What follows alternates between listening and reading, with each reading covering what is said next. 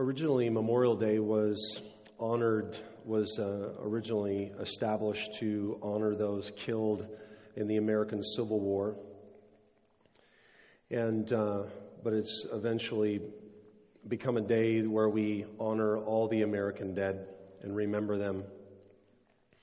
One of the reasons why it's so powerful is because Jesus set the tone originally when he first said in John 15, he said, "I command you to love each other in the same way that I love you. And here is how you measure it. The greatest love is shown when people lay down their lives for their friends." You want me to try this one? Okay. From the Revolutionary War to the present, think about this, all those dates and all those wars and conflicts, 848,163 American combat soldiers have given their lives. Roughly. How many here, would you just stand if you have family or close friends or you know of someone who has been killed in combat? The American military.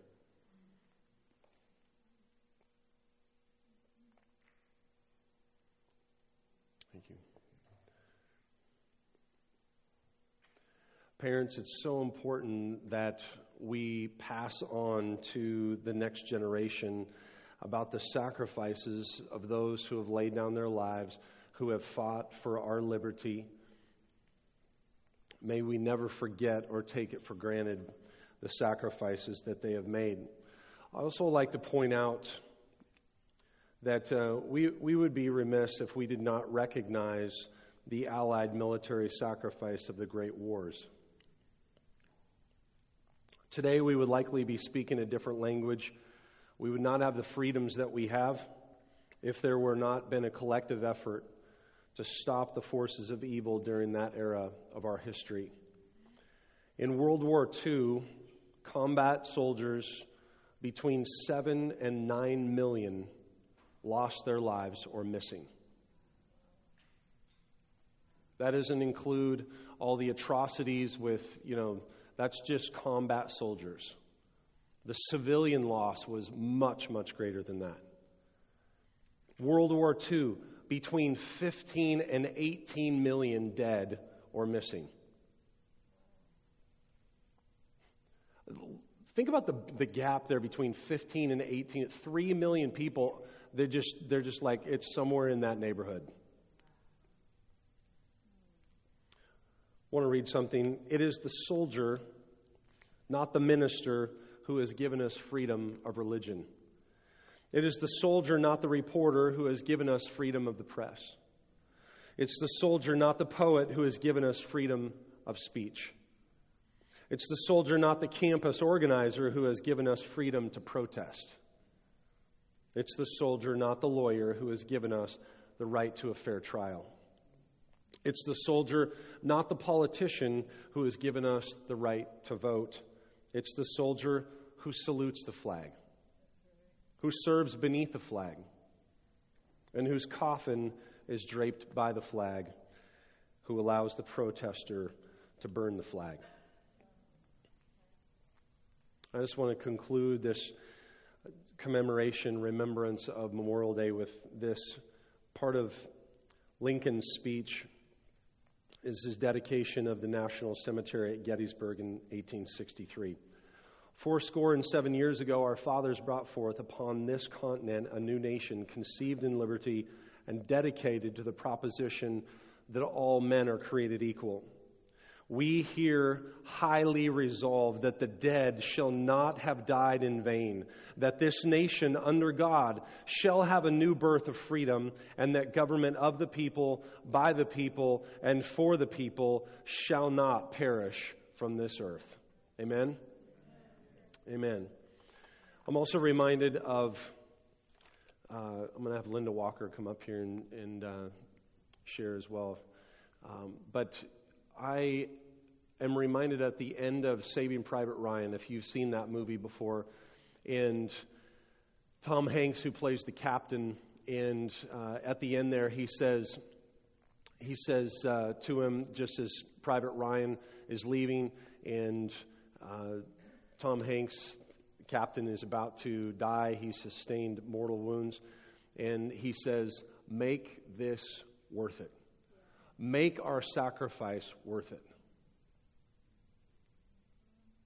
And that is what is being said to us. That's what all those who have given their lives are saying to us. They were put in a position where they really didn't have much of a choice, many of them, to give their lives. But they were willing to the point of death. And they are saying to us today, this generation, make it worth it. Make our sacrifice worth it. Yeah. I asked Linda to come and share. We got together with Don and Linda here not too long ago, and she was sharing with us just some things that God's been doing with her at her place of work at the Tea Room, Elizabeth and Alexander's in Bothell. And so I wanted her to just share a quick testimony about what the Lord's been doing. Jen, I'll get you connected here. Good morning. A couple of weeks ago, like Eric said, we were meeting with him, and I was telling him a story that I waitress at a small tea house, and I was serving this four ladies, and I really felt the Lord tell me to go pray for this lady. I didn't know her. I didn't know anything about her, and I go through that instantaneous thing where you say, "Lord, are you sure? I don't know what I'm going to say," and most of the time, he doesn't show up until you open your mouth to say something. So I just went up and said, "Would it be okay if I prayed for you? I feel like I'm supposed to." And she paused for a second. She goes, "Well, yeah, go ahead." So I just began to pray and prophesy over her for probably 2 or 3 minutes. And when I got done, I opened my eyes, and she was bawling. And I said, "Can you tell me what was going on?" And she said, "Well, what you don't know is 2 weeks ago, my son committed suicide." And she said, "Everything that you just prayed were the internal struggles that I had been going through for the last 2 weeks. Questions that I had about God, questions about where I'm to go, how I'm supposed to handle this. And the things that you pray don't make any sense to you." Meaning me. She goes, "But they make incredible sense to me." And she said, "I don't know what I would have done if you hadn't prayed." And she said, "You also need to know that coming into the restaurant, if you had asked me if I believed with people laying on of hands and praying for people, I would have said no." She goes, "I don't believe men praying over men and women praying over women." She goes, I totally disagree with that." She said, "But because of the internal things that only me and God knew about that you shared," she goes, "I now am a believer of people praying over each other." That was on a Friday, and on a Tuesday, I felt the same thing with this group of ladies. I walked up to a lady, and I said, "Can I pray for you?" And she said, I said, "I really feel like I'm supposed to." And she said, "Well, yeah, go ahead." So I began to pray for her for just a couple minutes, and when I opened my eyes, once again, she's bawling, and I said, "Can you tell me what's going on?" And she said, "What you don't know is that my husband and I have been called to North Carolina to go pastor a church." And she said, "I have been waiting for the Lord to address 6 specific issues that I had about moving." And she goes, "I really told the Lord, God, I need to have these answers before I get on the plane." And she goes, "I hadn't gotten them." And she goes, "I'm leaving from here to go get on the plane." And those very 6 issues that I was waiting for the Lord to speak to, she said, "You addressed every 6 issue." And she goes, "I can now go from here to go get on the plane and have those issues resolved." And so it's one of those things where, you guys, we don't know what is going on in people's lives, and we all feel that unction where we go, "I feel like I should pray for that person." You don't know why, and you don't know how you're going to break in to go do it. But 3 weeks before that, a lady walked into the tea house, and I said, "You look really sad. Can I help you?" And she said, "Yeah, my daughter was just murdered." she goes, she got shot in the face 6 times, and I didn't know what to do. So I got in the car and I drove, and I felt like I was supposed to come into this restaurant. She goes, I've never been here before, but I knew if I came here, someone would pray for me. So I had the chance just to pray for her and just minister to her heart as she was dealing with her daughter that had just gotten murdered.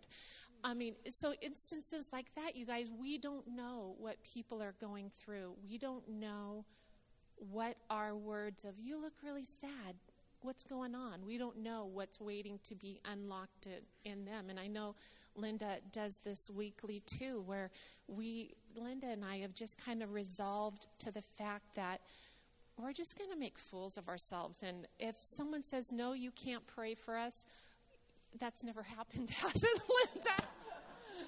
But you know what, you guys, it's like that in our workplace and in our ministry. It's when we're at the grocery store and someone looks sad. We don't know that they're waiting for someone to pray before they go get on a plane, or that their daughter had just been murdered, or any of those things. So.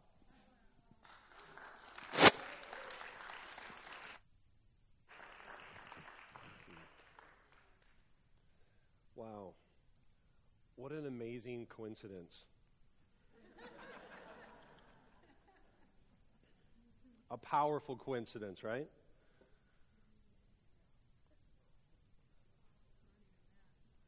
I mean, she got out her tarot cards and she began to, how does that happen? How is it possible that someone is able to literally, as they say, read somebody's mail? You know, to be able to tap into, as we've been talking about in our series of worship, Wired for Worship, we're able to tap into another dimension in the Spirit, the kingdom of heaven, and God moves His will and His purpose into earth through human agency. Through us. But there's a few requirements, and we have to be, as she was talking about, available and willing. And it has happened so many times. If you have jumped out and moved out on the edge of that limb before, it usually, God comes through right before you feel like that limb's going to snap and break. It's like there's no one else out here to help me. I'm just gonna go for it. But it's the love of Jesus that compels us beyond our fear, beyond our apprehension. It's the power of God. This morning, I want to begin next week as well. We want to touch on this, the whole issue of Pentecost. And we're in a season of the church. Anyone not heard of Pentecost or familiar with that? There's this story that takes place in Acts 2 where the church gets its launch. So the church didn't exist before Acts chapter 2, but at this time something really powerful happens. Jesus has been with His disciples up to this point that we read in the Gospels, and He has been working with them. He's been training them. He's been increasing their faith. He's been breathing His life into them by the Spirit of God. And they're beginning to kind of wake up to the fact that, man, this is really a serious deal. And I know Jesus. We believe He's the Messiah, and He's going to come and just deal with this oppression that we've been under by the Roman Empire. And then He goes and dies on them. He gets crucified. And we were just in the season of Passover. As much as we might think that some of those things are just, Jewish holidays or something like that, Passover, which started back in Egypt, where the angel of death passed over the children of Israel, those who had the blood on the doorposts and the lintels, which represented back then was a foreshadowing, as they put it up here at the top, where it would represent the head of the crown of thorns of Jesus, and on the sides of the doorpost that would represent His hands, and the bucket at the bottom that would represent His feet that were pierced for our sins. And this was a foreshadowing, so God commanded them to commemorate and remember this blood sacrifice that covered them, that caused the angel of death to pass over them so that they could continue to live as the people of God. And so Jesus is with his guys, and then he is crucified on the cross. So this big dream that they have of, fighting back and taking over the Roman Empire and, having, Jesus rallying this big army, all hope is lost. But then he comes through, doesn't he? He comes through. 3 days later, he rises from the dead. He's resurrected, and it's like hope is alive again.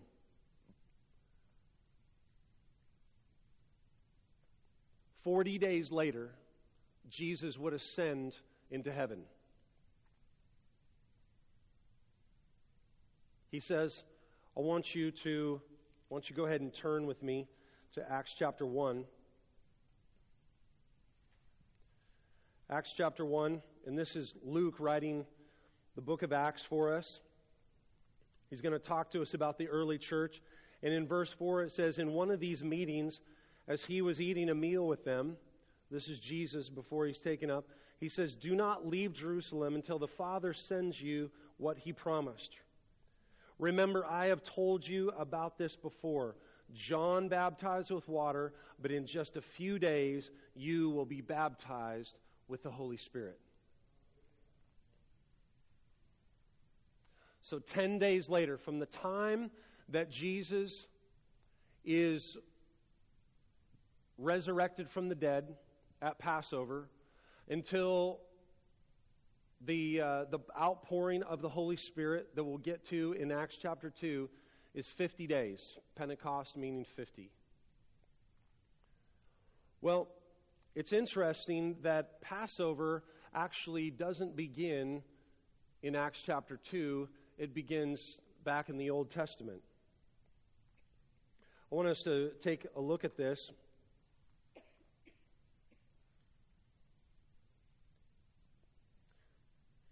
Pentecost was a time when thousands of Hebrews converged on Jerusalem to commemorate the giving of the law that came down on Mount Sinai.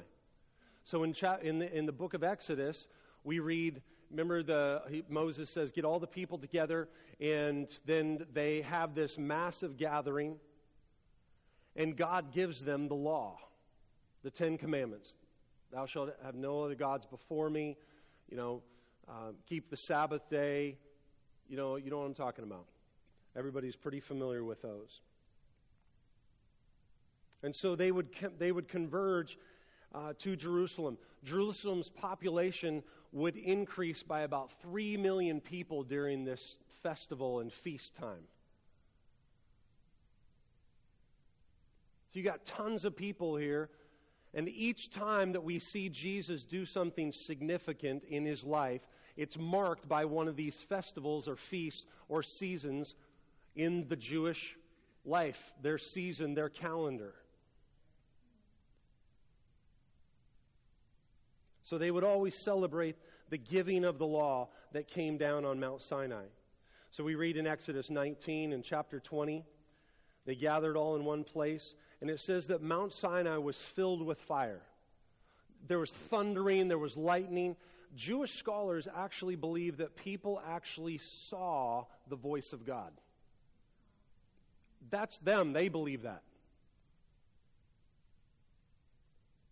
Coming out of the mountain in tongues of fire.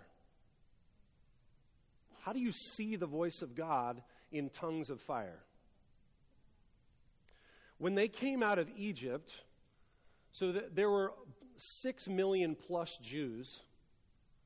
They had been in Egypt for how many years? How many hundreds of years had the Jews been in Egypt? 400 years. They lived throughout Egypt. So when they came out of Egypt, they had many different languages that they spoke, knew, and understood. Especially a number of different dialects. But here, God is speaking to them. He's giving the law. And they saw the tongues, and they heard the voice of God in their own languages so that they could understand what He was saying. Dr. Richard Booker, he says this, "Since it seems strange to see voices, this phrase was translated as thunder and lightning, but the voices sounded like thunder and appeared as fire." So when God gave the Ten Commandments, this was, an amazing revelation of the glory of God.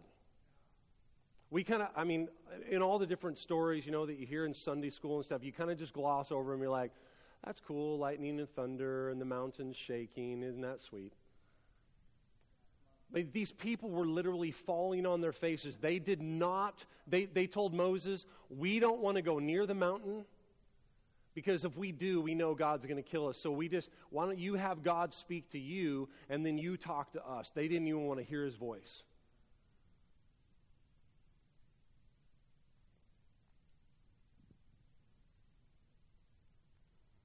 Now, as the law is given at Mount Sinai and God comes down on that mountain, because of their sin, 3,000 people died that day. God struck dead 3,000 people. So what we see from Scripture is that the first Pentecost did not happen in the book of Acts, but in Exodus. And as you listen to that story, some of you who are familiar with Acts 2, you're already connecting the dots.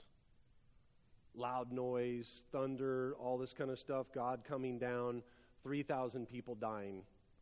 But the story's a little bit different when we get to Acts. We need to remember this. This is always important. Sometimes we check out, we just say Old Testament, not really necessary for today. We got to remember what the writers of the New Testament, their Bible, was the Old Testament. And so scholars say it this way. They say the Old Testament is the New Testament concealed.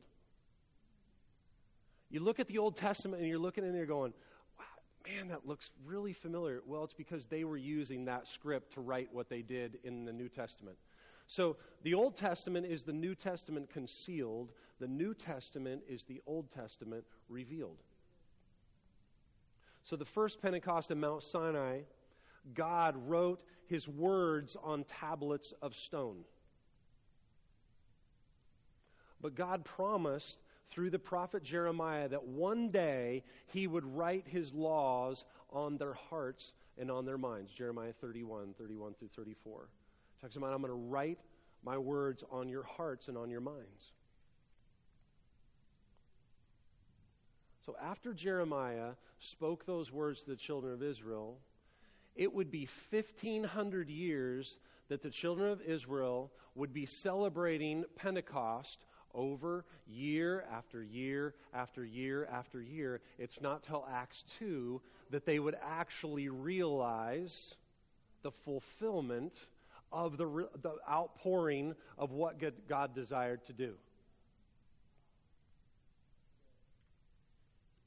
1,500 years. Each year, going home from this festival in Jerusalem, disappointed. We didn't get it on our hearts. It's still on stone.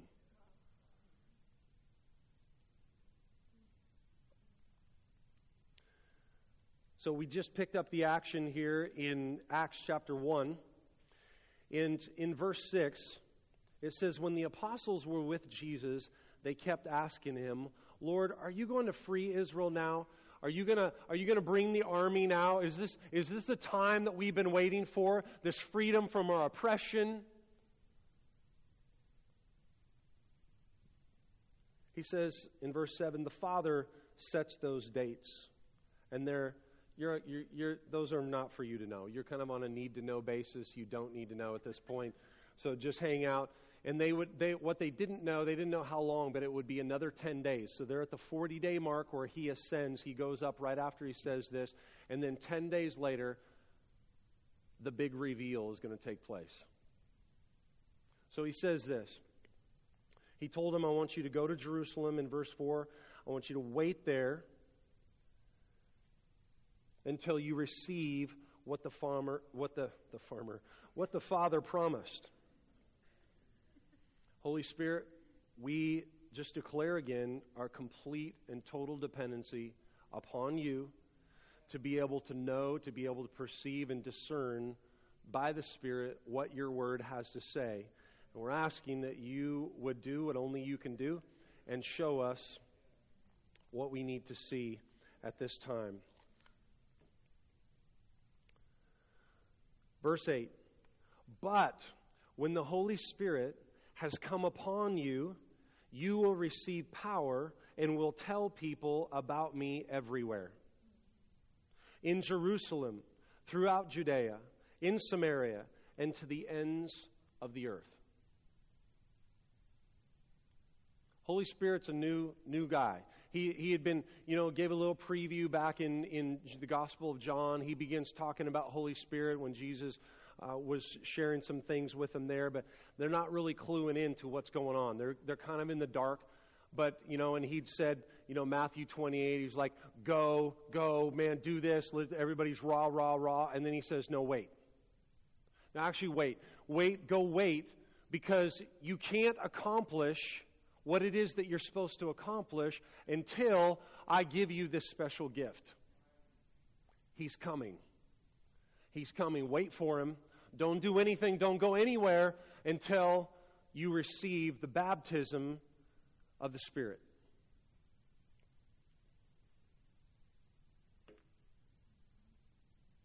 So it was not long after he says this that he was taken up into the sky. While they were watching, and he disappeared into a cloud.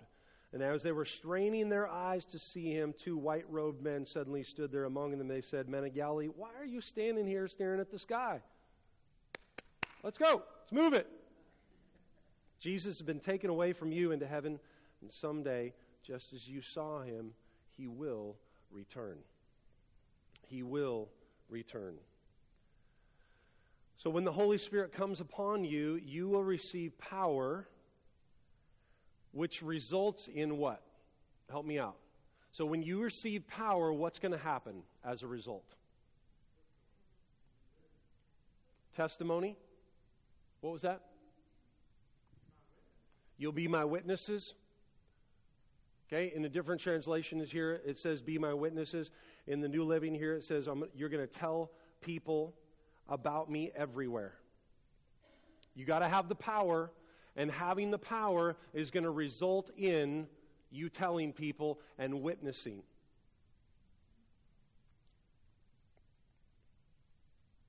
I think it's interesting, too, that he's talking to some Jewish guys, and he says, first of all, he says Jerusalem. Jerusalem was the hometown. That's where they were at the time. So he's bringing in the local aspect. Your neighbor, your town, where you shop, where, groceries, all that kind of stuff. The tea room. Everybody has a Jerusalem. And then he says to Judea. So it's not just local, it's regional. It's King County, it's Snohomish County. And then he includes another region, Samaria. Now, when they heard Samaria, for those of you who started off in the home group, you remember we talked about the story of the Good Samaritan. So when they heard Samaria, they were cringing. They're just like, did I just hear what I think he just said? Remember the Jews and the Samaritans, they hated each other. So isn't it interesting? He could have just went from local to regional to global, but instead he went local, regional, nasty, hate them, don't like them, don't want to be around them, don't want to, We all have our Samaria. We all have our Samaria that we're called to. The least, the less. Those that even though we probably would never want to admit it, we have our issues. We have our ethnic biases. We have, stuff that we were raised with, experiences with different ones. And we have special names for them. When we're in a company of people maybe that we think would agree with us, we might throw those things out. But it's because we fail to see them the way that God sees them. Because he sees them here. He's included them. He says, they're an object of my love.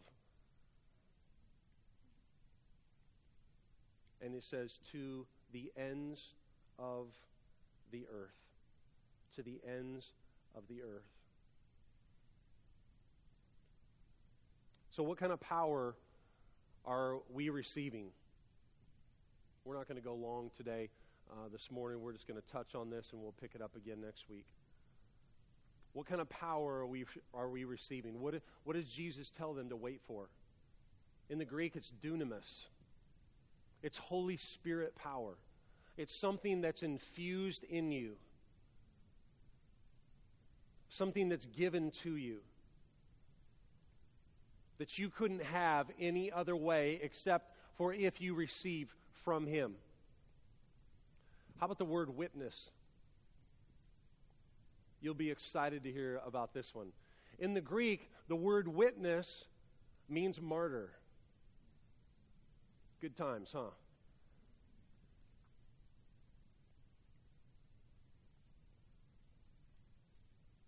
I don't know about you, I'm very challenged by that. Because here's what I'm challenged with. When Jesus gives the direction, He says, the only way you're going to be able to fulfill the call that I have put on your life is if you receive the baptism, a total saturation of Holy Spirit power. Because we just experienced Passover, where the Lamb came, we were saved, we're excited, it's like Jesus is alive, this is awesome, I'm good to go, I got my ticket to heaven. Many Christians stop right there. They're good with Jesus, they've appropriated Jesus as their Passover lamb. But He says, nope, there's another stage. After He ascended, He's there. There's no way that you can do all that I've called you to do. There's no way we can fulfill Father's dream, the one who sent me, unless I send someone else. And there's no way that you can fulfill that dream unless you are infused with a power from heaven. You're completely baptized in that.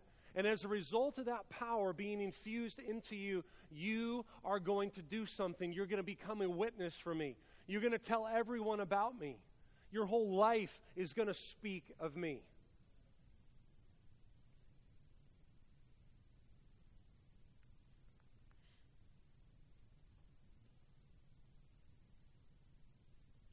So, if I'm not a bold witness for Jesus, willing, not looking for an opportunity to die, but willing to lay down my life for the gospel, what does that say about the Holy Spirit, the reality of the Holy Spirit in my life, filling me, working through me, using me? Again, this is the very inception of the church.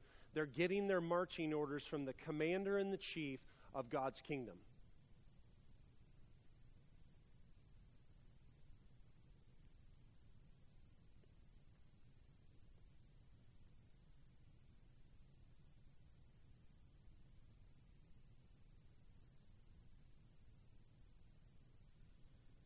Anybody else in here maybe found a bit wanting in that department?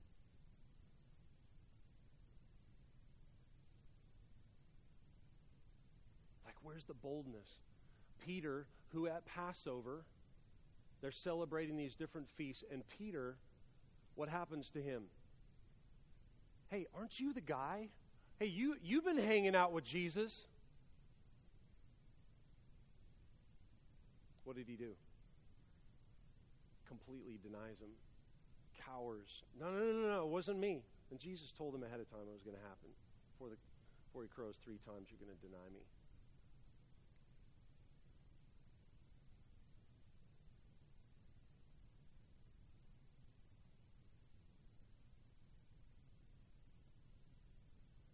And Peter in Acts 2 stands up and boldly declares, you guys are the ones who murdered him. You're the ones who crucified him on the cross. See, he had just received a powerful infusion of something from another dimension. Something from heaven had come down and infused him that he would be bold to be a witness and willing to lay it all on the line and say, whatever it takes, whatever it costs me, I'm willing to do this. Holy Spirit, use me in any way that you can. We're going to pick this up again next week in part 2 here, but we're looking at this season of Pentecost. And I would encourage you to take time to get into Exodus chapter 19, chapter 20, and then in Acts 2. Look at what are the points of emphasis. What are the directions of Jesus? Acts 1:8. Meditate on that over and over again. Let it provoke you. Holy Spirit, you were to come upon me in power so that I would be a bold witness for Christ. What does that look like? God, how do you want to use me? How can I be a vehicle of your love to others? Amen. Let's stand.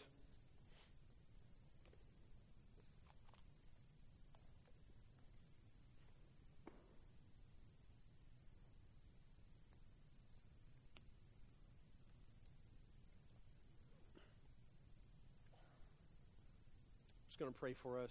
Holy Spirit, let your word go deep in us. Let us see what we must see according to your perspective.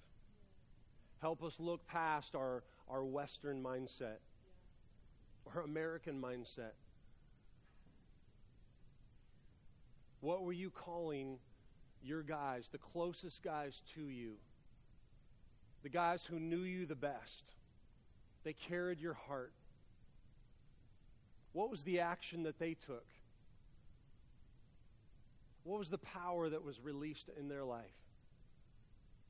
God, we want to be counted among those close to your heart, that carry your heart. In Jesus' name, amen.